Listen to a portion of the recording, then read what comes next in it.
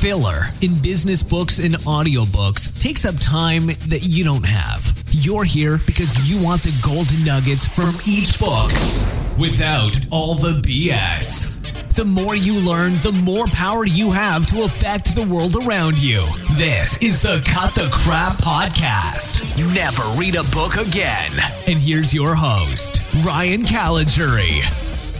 Hey, how's it going? Thank you so much for joining me on another episode of Cut the Crap Podcast with none other than yours truly.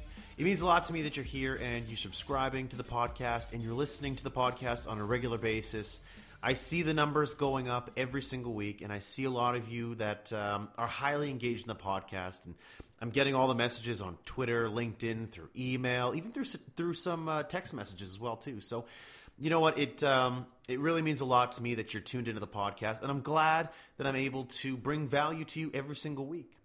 And if today is your first time listening to the podcast, then welcome, and I hope that you become a fan of Cut the Crap Podcast and that you become a subscriber of the show. So thank you so much for tuning in. As I do every single week, I send out a reminder to you to go to cutthecrappodcast.com and sign up for the weekly mind maps that I send out to you. They're a good compliment to the podcast, and I see a lot of you are taking that advice and you're signing up for the mind maps. So thank you for doing that, and I hope, again, through the mind maps, I'm able to drive some value for you as well, too. Something that I always like to do is I like to stay open to constructive criticism, to feedback. If you have any feedback for me in terms of, what you think about the show, what you think about the mind maps, if you have different ideas in mind, I am all ears. So go to cutthecrappodcast.com, and on the bottom there you have the Contact Us form field. Just feel free to put in any type of information that you feel that I should be considering for the podcast or for mind maps, and I'll be sure to take it all into consideration. And if I think that I can make changes for the better, then I'll do that. So please do so. I would really appreciate that. All right, so let's crack right into it. What are we doing this week? The Sales Bible, the Ultimate Sales Resource by Jeffrey Gitomer. So for anybody who doesn't know Jeffrey Gitomer, he is a genius when it comes to sales. He's written a ton of books. He's done a lot of speaking engagements, and I've actually been lucky enough to catch Jeff live at a conference one time, and he drops golden nuggets like you would not believe. I'm a really big fan of his because I like what he brings to sales. He brings a different attitude, different perspective. It's more bold than what you get from a lot of traditional sales books.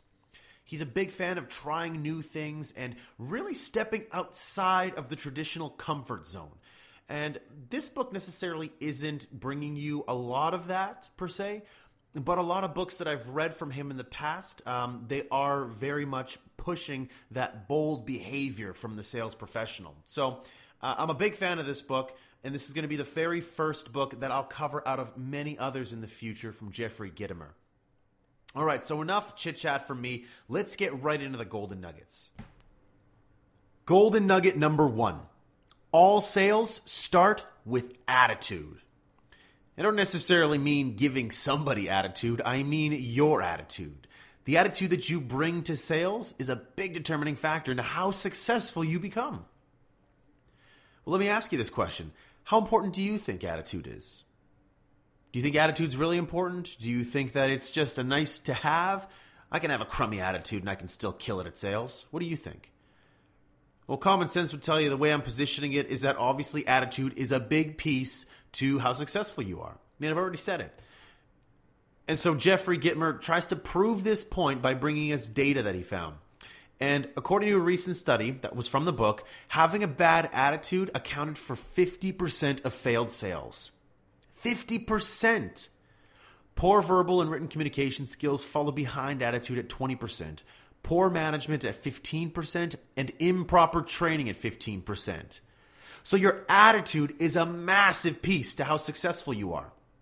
If you come into work and you're making your cold calls, or you have to try to convince somebody of an idea, or if you're trying to sell a service, if you come into it with a crummy attitude, chances are you're not going to make the sale. But if you come into it with an attitude that exudes confidence, an attitude that exudes that you're proud of what it is you're bringing to them, then you know what? That attitude will really go a long way to helping you get that sale closed. So what is all of this telling us? is telling us that with a change in your attitude, it'll dramatically improve your sales performance. And let me tell you right now something that's really important. Before I lose you on this podcast, if you're not in sales, it doesn't matter. You could be in marketing, HR, you could be in finance, you could be just tuning into this as a student, you could be a mom or a dad at home. It doesn't matter what you are or what you do. Every single one of you are in sales. Whether you like it or not, you are in sales. Let me ask you this question. Have you ever tried to convince your spouse to do something? Have you ever tried to convince your kids to do something? Go to bed at 10 o'clock or come home at 11 o'clock. Or you should be eating your vegetables, or you should be taking a shower every single day. Every single one of us are in sales because sales is not just about selling a physical product or an intangible service. Sales is about compelling someone enough to see your point of view.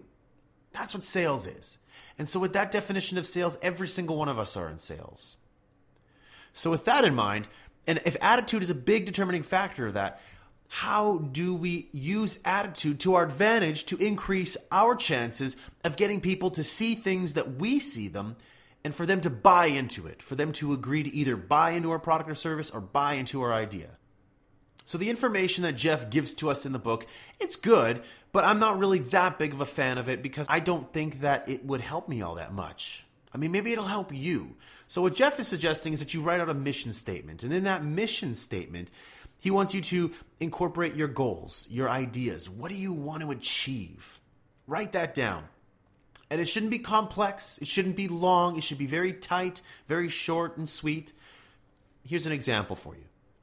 If I have a sales goal of $500,000 this year, I have to sell $500,000 in services this year.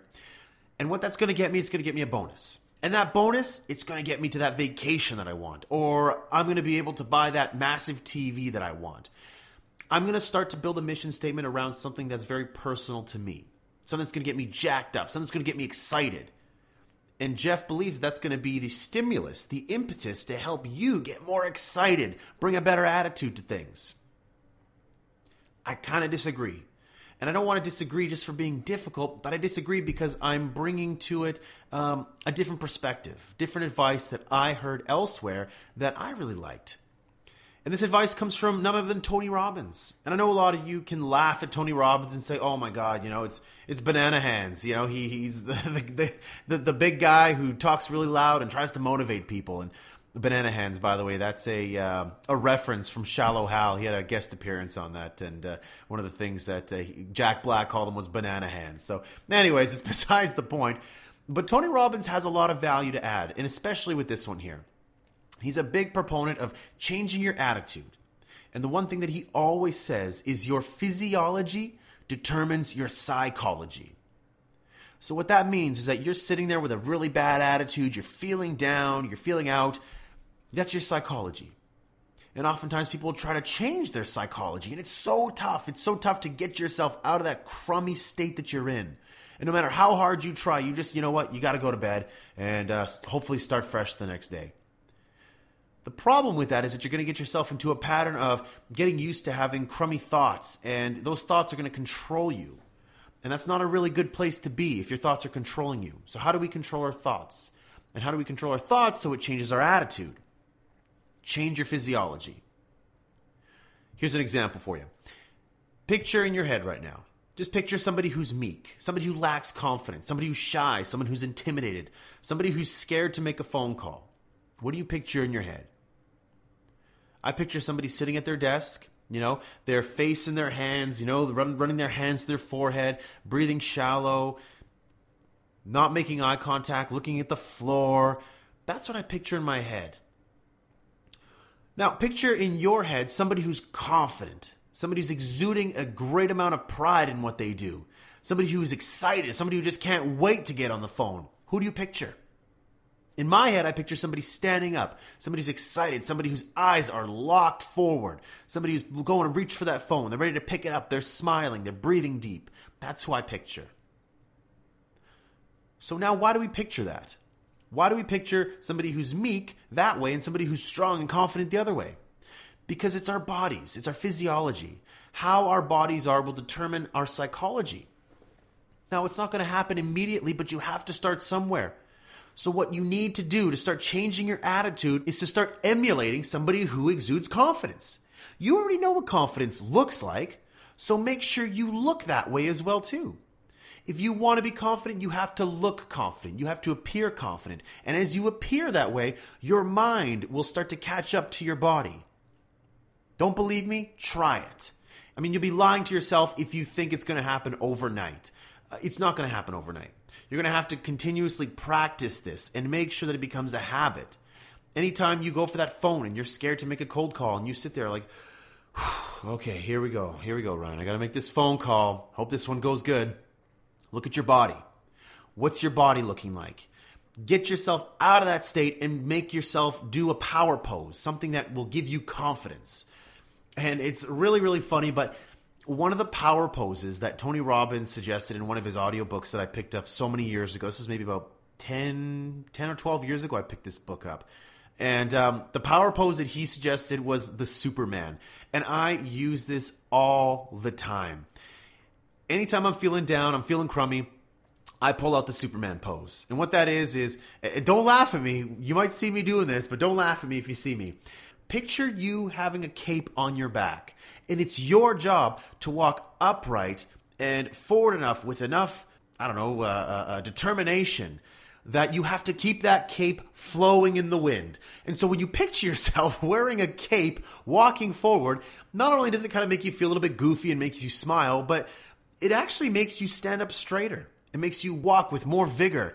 And I use this all the time. So anytime that I'm getting a little bit nervous, you might see me pulling out that Superman pose. So that's my pose. I don't know whatever pose it is that you have that resonates with you, that makes you change your mind. But whatever it is, you got to find that pose and you got to put it to work for you. Because attitude is such a big determining factor in how successful you are. And so what I really want you to get through here is that you don't have to be held prisoner by your thoughts. Start by changing your body.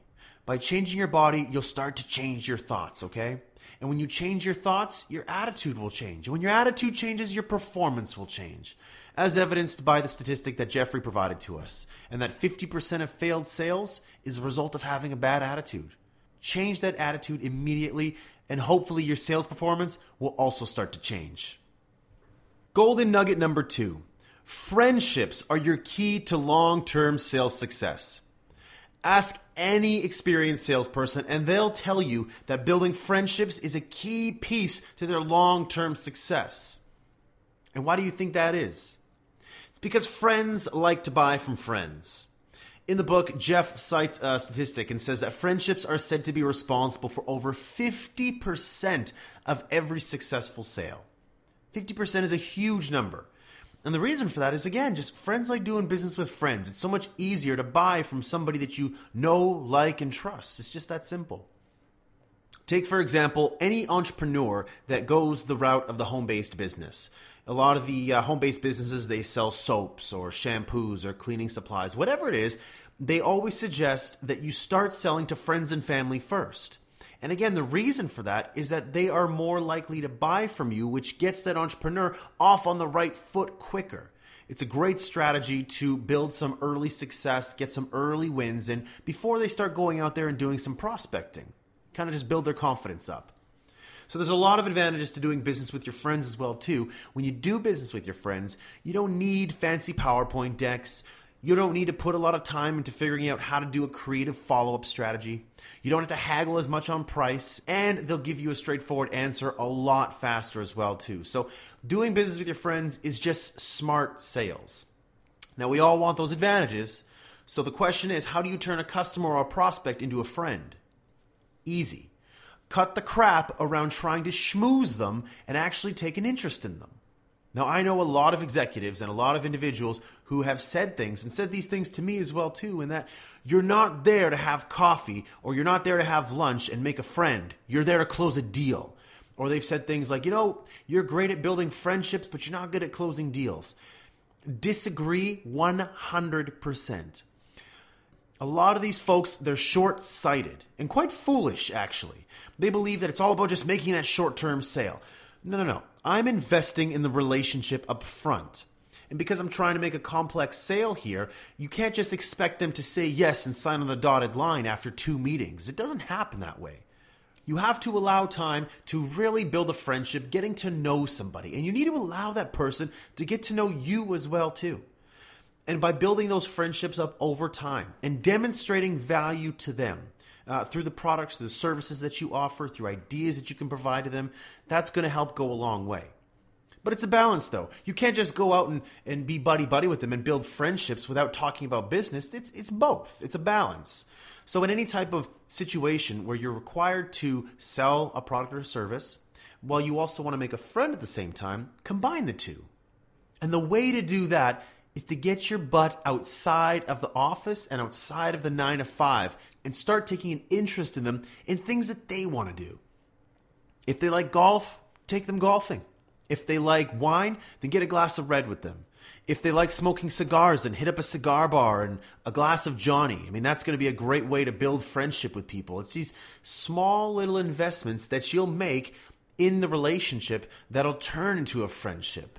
The idea here is while you're making friends, make sure they know the value you can also bring to them and their business. This is how I like to sell.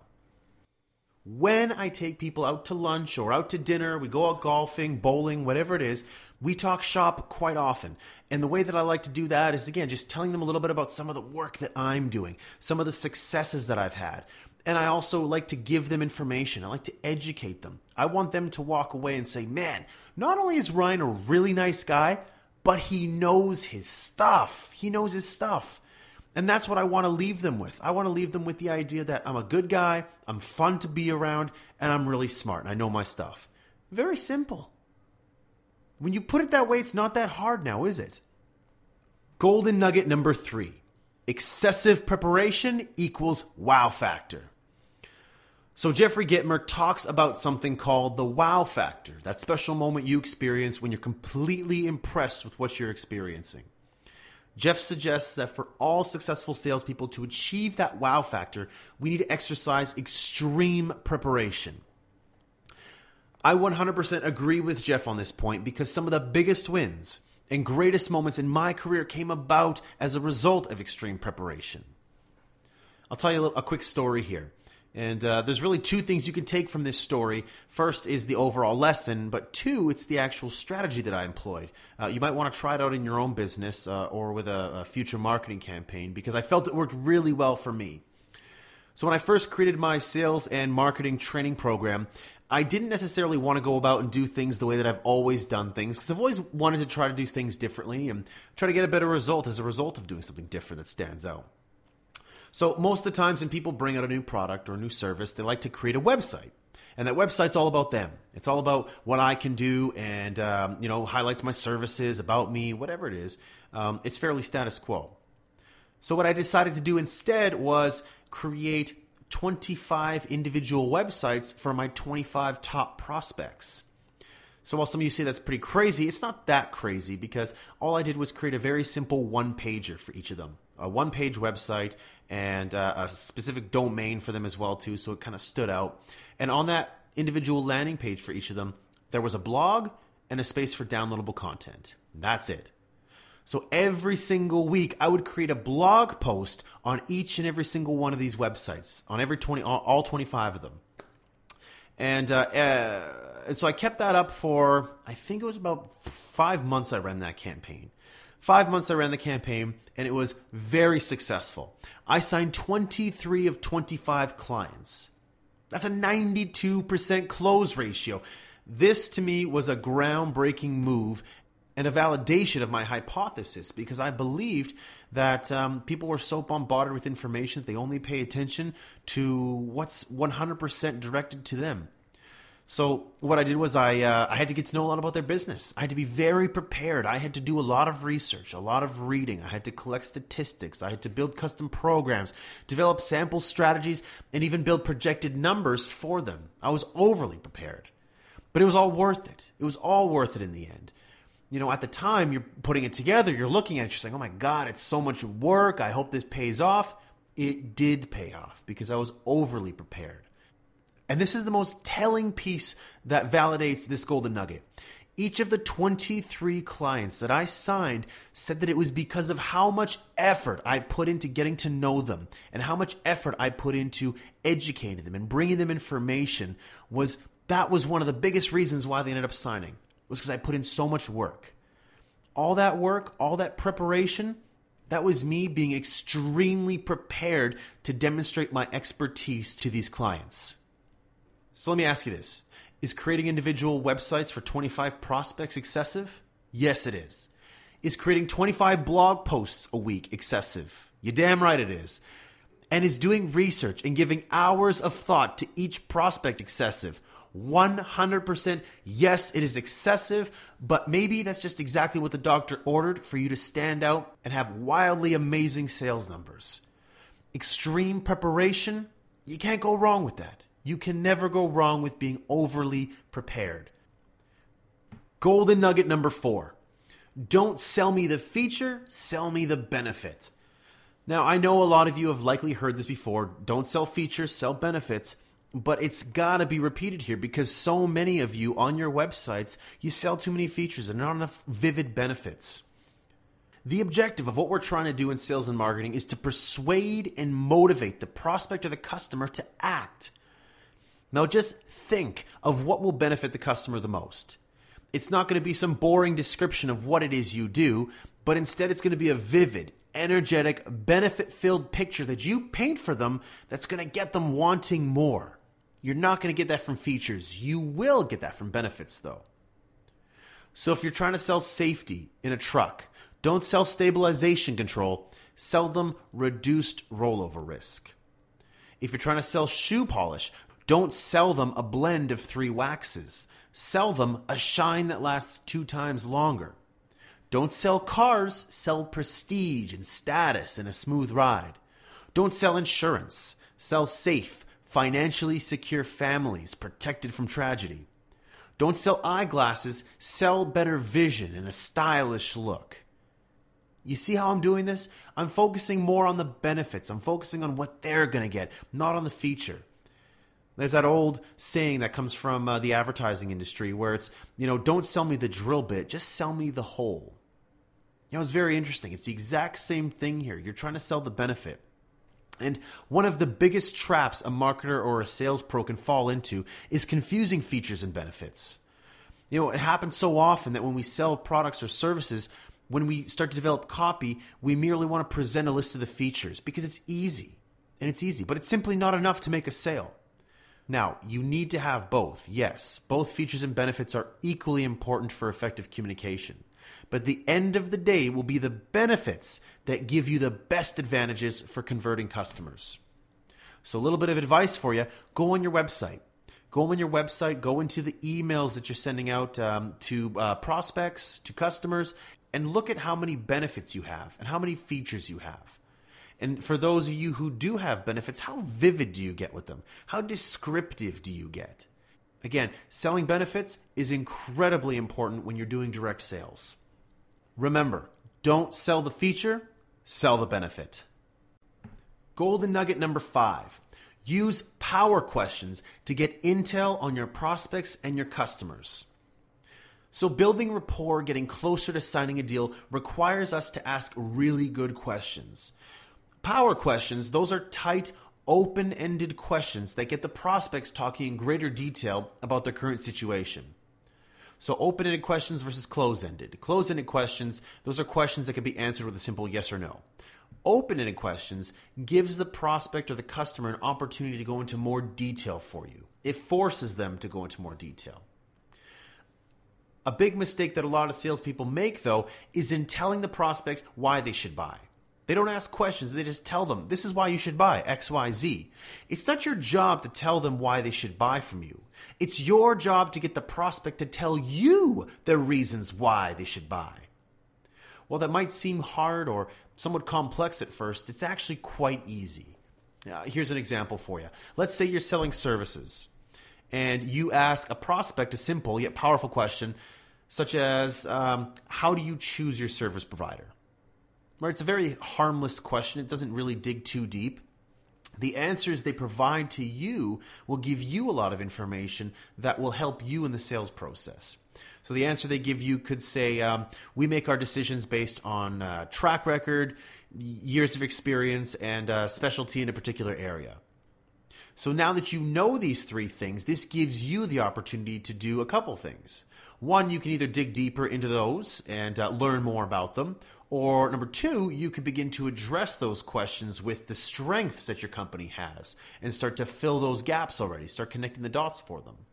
Now, yes, it is a very simple concept, but by asking open-ended questions, it'll get the prospect talking, which is exactly what you want. You want them to be on the defensive and you on the offensive.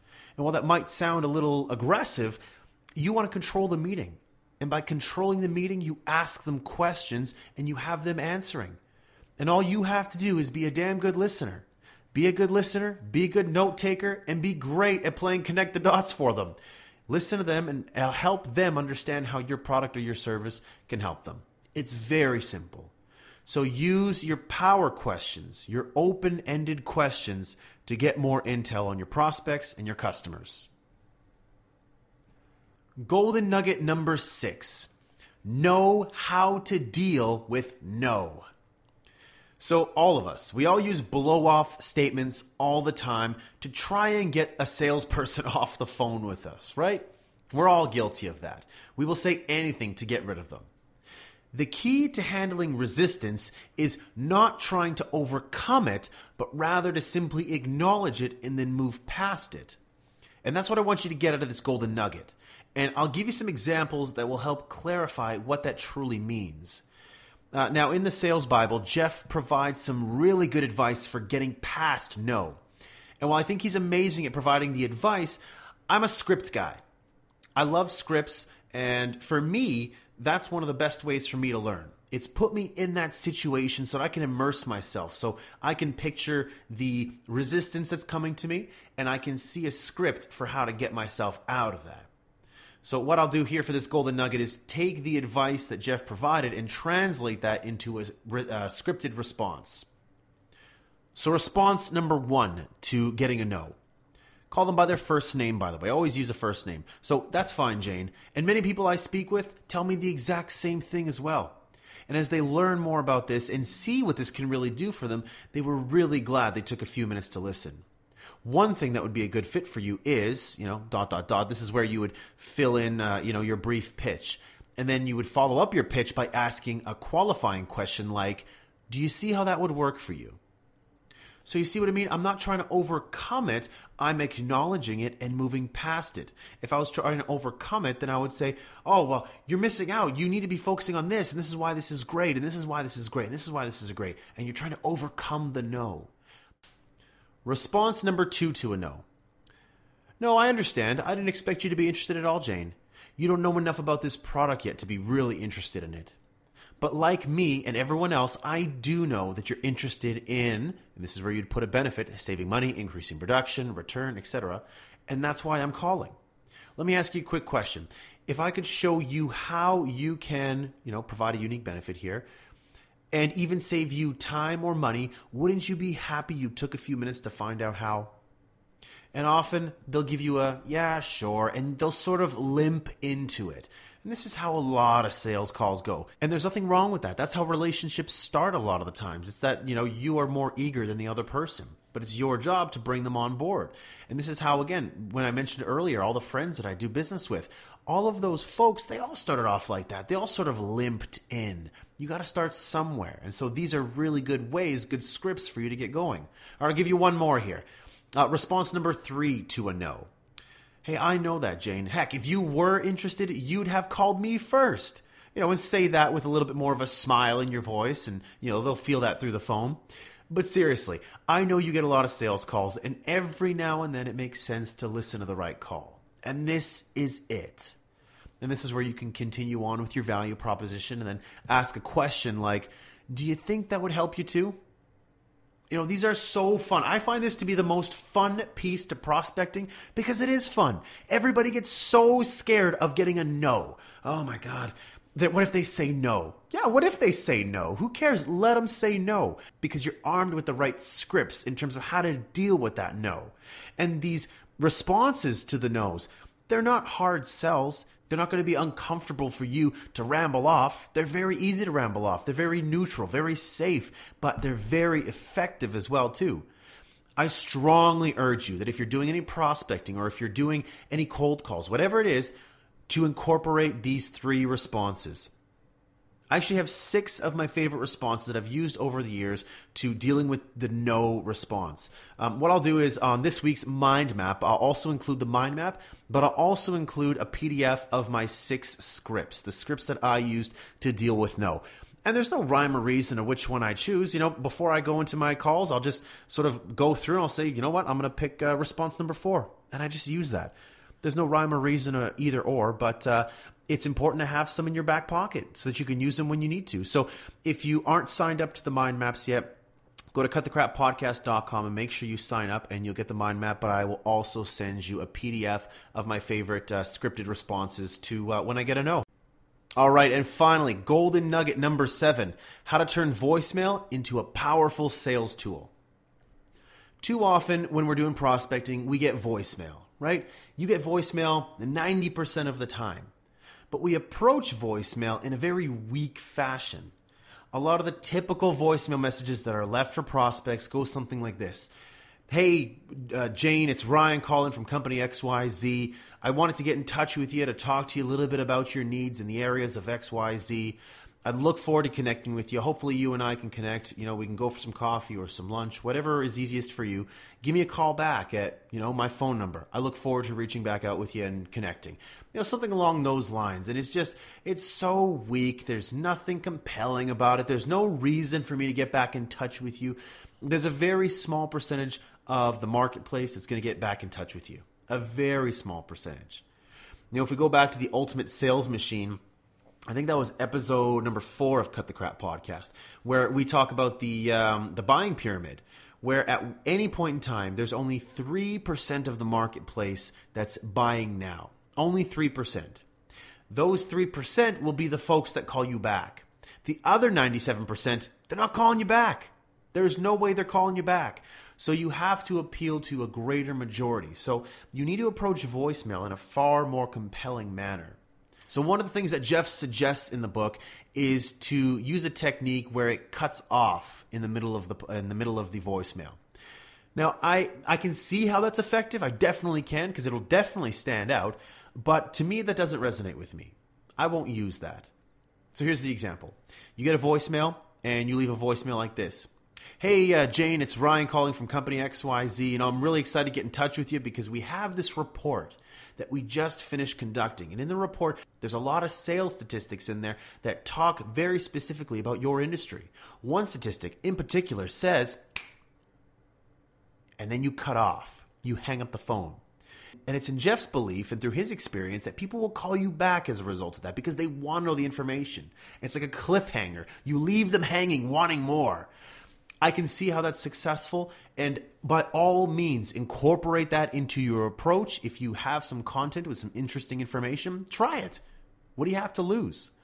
I know for me personally, I don't like that approach. I feel like it kind of, not to say deceptive, because it's not deceptive, but it's playing games, and to me that didn't really resonate with me at all, or my style, my approach, and that's okay. It's not right. It's not wrong. We can agree to disagree. It's okay. So something that I found that worked really well for me was to, again, leave them hanging by not giving them enough information about something, but to sort of take them down a journey throughout the week. So I would typically leave them voicemails that provide them with a little bit of a teaser. So here's an example of something I would leave on Monday if I get their voicemail. Hey, Enrico, it's Ryan calling from company XYZ. Sorry I missed you. The reason for my call is because Arlen at company ABC asked me to get in touch with you about the project we executed that helped drive more leads to his sales pipeline. You know what? I'll call you back Wednesday at 4 p.m. and hopefully we can connect then. We'll talk soon. So the objective of this first message is to just let them know that I called. There's no reason to leave a phone number or talk about my company. The first message doesn't require any type of action on the part of the prospect or the lead. I'm the one who's making the commitment to call them back at Wednesday at 4 p.m. and they're expecting that. So my second message on Wednesday, I'll leave them another short message. But this time, I'll leave them with a little bit more of a teaser, something that will compel them to want to talk to me. And again, I'm not going to put any action on them. This is the second call. And again, I want to keep it short. I want to keep it compelling. So what I would leave them on Wednesday is something like this. Hey, Enrico, it's Ryan calling from Company XYZ. As promised on Monday, I would reach back out to you at this time to try and connect. Sorry I missed you again. Arlen at Company ABC thought it'd be a really good idea for us to connect so you can learn more about how we were able to drive an increase in sales leads in 6 months for his company. You know what? I'll give you a try again on Friday at 8 a.m. We'll talk soon. So again, he will sit there and listen to this and say, you know what? Okay, this is interesting. And the one thing that's going to stand out about this is that I didn't leave a phone number. I didn't tell him to call me back. There was no action for him to take. All he has to do is listen to his voicemail at that exact time.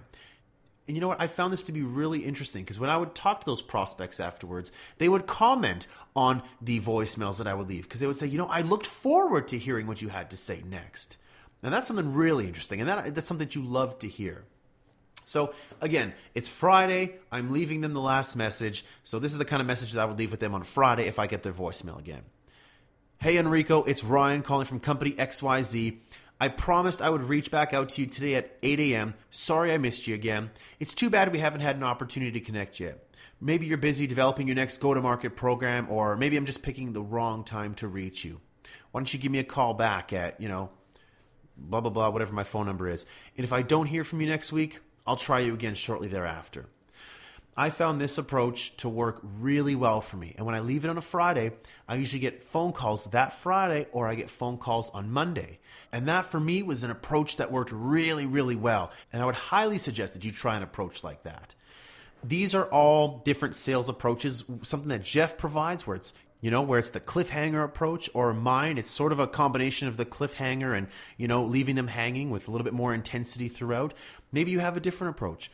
Whatever it is, just call people and make sure that you're utilizing voicemail in a creative fashion, in a compelling fashion. Don't just let voicemail be a boring part of what you do. Because oftentimes people will practice their script. When I get in front of the client, boom, my script is on point. No. You also have to make sure that you're utilizing the voicemail because that's such a powerful sales tool. Don't waste it. All right, and there we have it, the Sales Bible, the ultimate sales resource by Jeffrey Gitmer. So Jeff has a lot of really great books out like this. He's got the Sales Bible. He's got the Little Red Book of Selling. He's got the Little Black Book of Connections. I love his branding around the products that he puts out. It's fantastic. But like any other book, Jeff isn't exempt from this. There's a lot of things that get stretched out really long. And so, while shorter books and while the font is really big and there's some color in each of his books, again, it's still the exact same thing with any other book where there's some concepts that are really good, but they just get stretched out far too long. So I took a lot of those concepts, gave it to you today in the form of golden nuggets, and I hope that you can put some of those things into practice, especially if you're in a sales role. If you're in a sales role and you're doing some prospecting, I hope that you can try some of these things out. And if you do try them out, let me know how they work. If they work, fantastic. If they don't, let me know. I'd love to hear sort of some feedback on what you think about some of these approaches.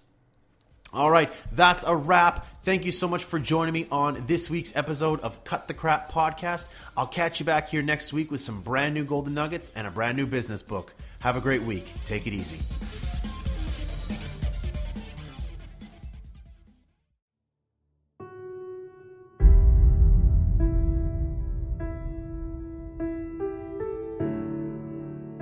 It may not happen in 6 months. It may not happen in a year. It may not happen in 2 years. But at some point, my dream is going to become a reality.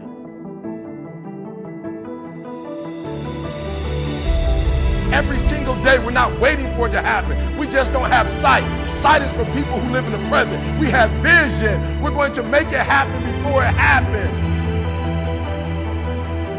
You got to write, even if no one published your book, write, because that was given to you to do. Everything in you is telling you to stop, to give up. Every muscle is aching, and you're saying to yourself, you can do it. Where you are is temporary. You will not be there for the rest of your life. Other people couldn't see it. A lot of people didn't believe it. You were attacked. You were criticized. People were opposing you, but you kept on doing it. It was hard. It was rough. It was difficult. But to you, it was worth it. You have to know that this thing is going to work.